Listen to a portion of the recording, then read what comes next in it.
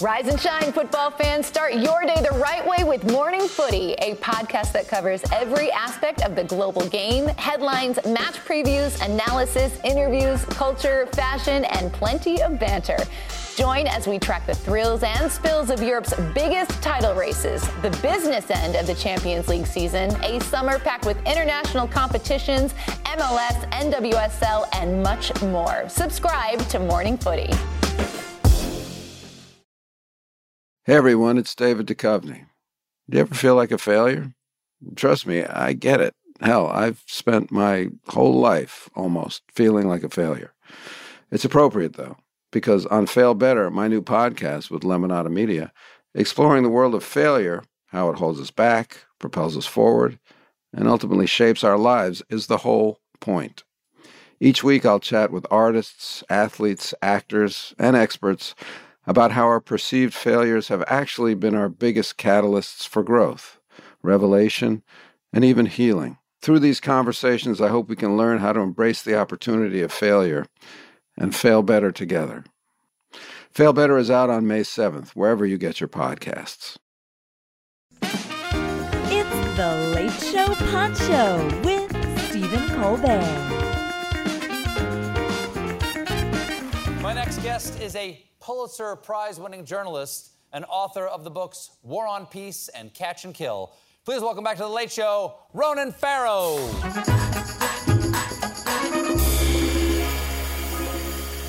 How long has it been since I've had you here in person, kiddo? Pre-pandemic. We've been doing the Zoom Pre-pandemic. Like everyone, we've been locked in our Zoom. Oh, we did Christmas. talk to the Zoom, yeah. A couple times. Yeah. But this is better. This is Hi, much everyone. better, yes. This is a lot better, yeah. I like the suit. Thank you so much. It's very nice. Me too. It's got a 70s vibe, especially the open collar. I feel like I'm Dick Cavett. Little pink for pride. Now, it has been a tough time to cover the news.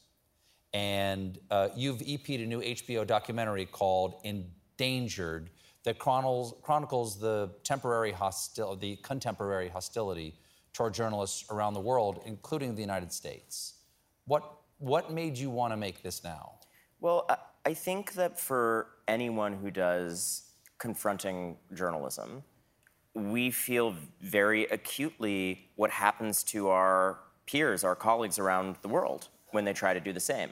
And I'm in a country still, to this day, that has decent rule of law, relatively speaking, to other places, where, I might be surveilled, I might get intimidating legal threats, there might be smear efforts, but I am reasonably confident I'm not going to wind up dead the next day. And that's not true if you're a journalist in Russia, if you're a journalist in Pakistan, a lot of places.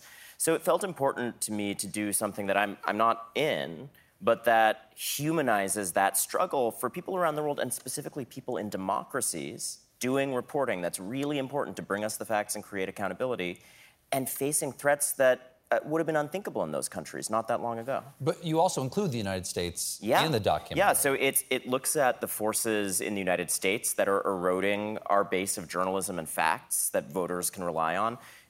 Economic challenges for the news industry that are causing closures of newsroom after newsroom, a fascist and authoritarian thread in politics that seeks to demonize and alienate the press from the people. The previous president said very specifically that he wanted to address the freedom of the press so that journalists could be sued for libel more easily. And you see in this film, there's a wonderful photographer from the Miami Herald who's contending with both of those things at the same time, wading into the crowds, facing even the threat of violence. We've seen that in crowds at some of these MAGA events in recent years.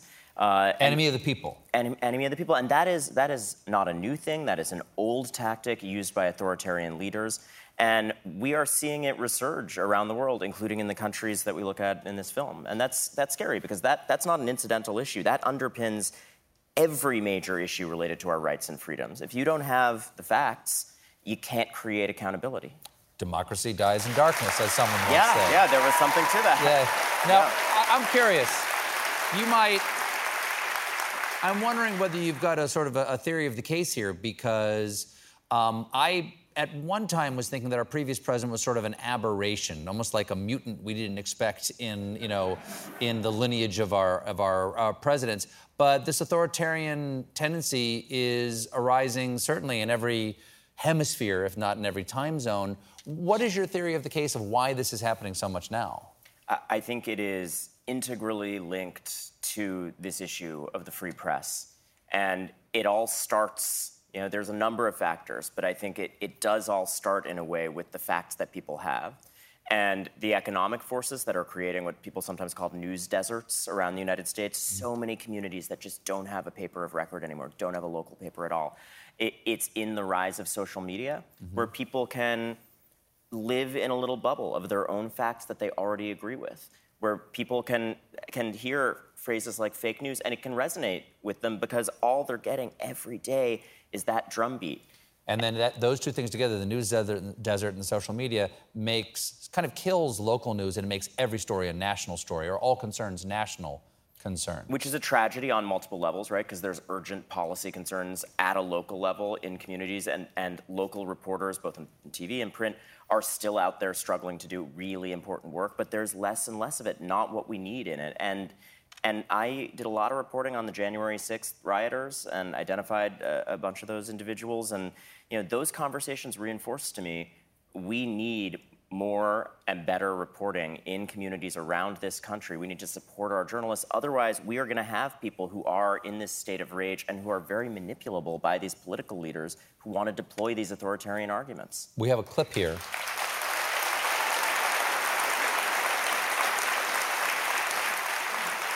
You talk about the loss of local newspapers. We have a clip here which deals with that. Who is this doing this interview here on the street? This is a Guardian reporter named Ollie. He's a wonderful journalist, and he had to wade kind of through hell and back in this film. You'll see. Jim? So the paper in Youngstown, The Vindicator, closed down recently, meaning that Youngstown is now the biggest city in America without a local newspaper. Were you upset by that? No, it's just a sign of the times. They're a dying industry because they are so left-wing progressives. We are not left-wing progressives. So we stopped buying the newspaper. We stopped them just having one point of view, the Democrats. Why am I going to pay for a paper that calls me all kinds of names because I'm a conservative Republican? That's why they're a dying industry. Don't you think, though, that this community has a right to have accountability journalism in it, though? Because that's what the function of that paper was. It was to hold the powerful to account. No, I don't believe they did. I'm not going to buy a newspaper that doesn't reflect my views.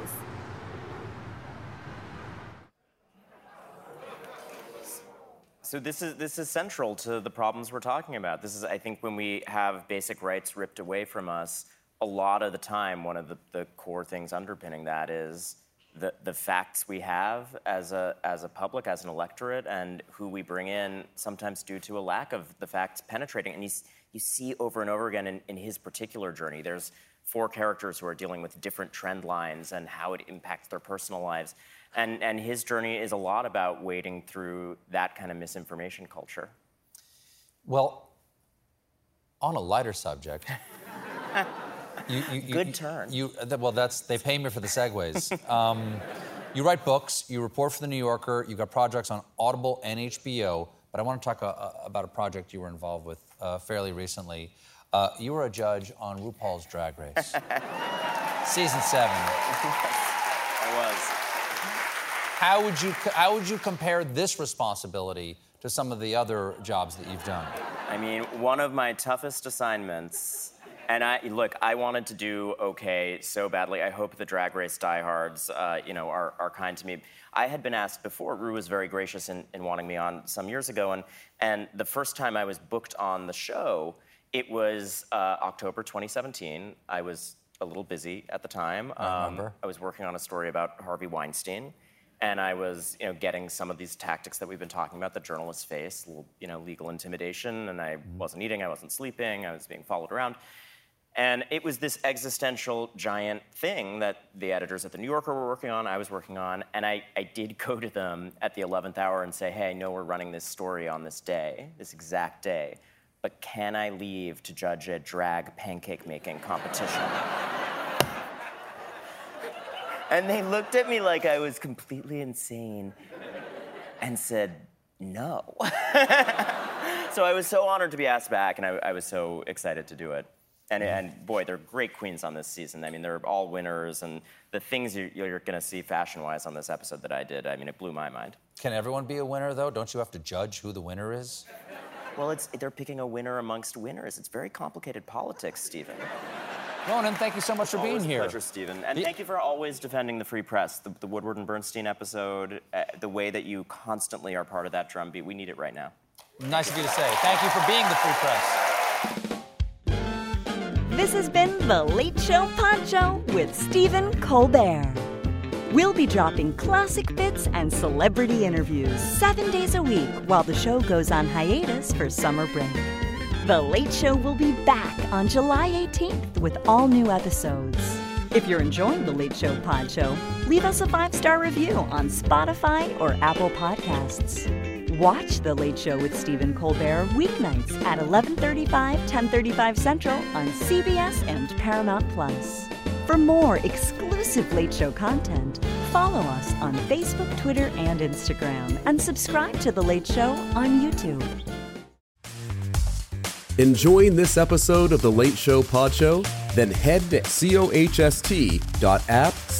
Show or visit the link in the description to fill out our quick 2-minute survey, all about getting to know you.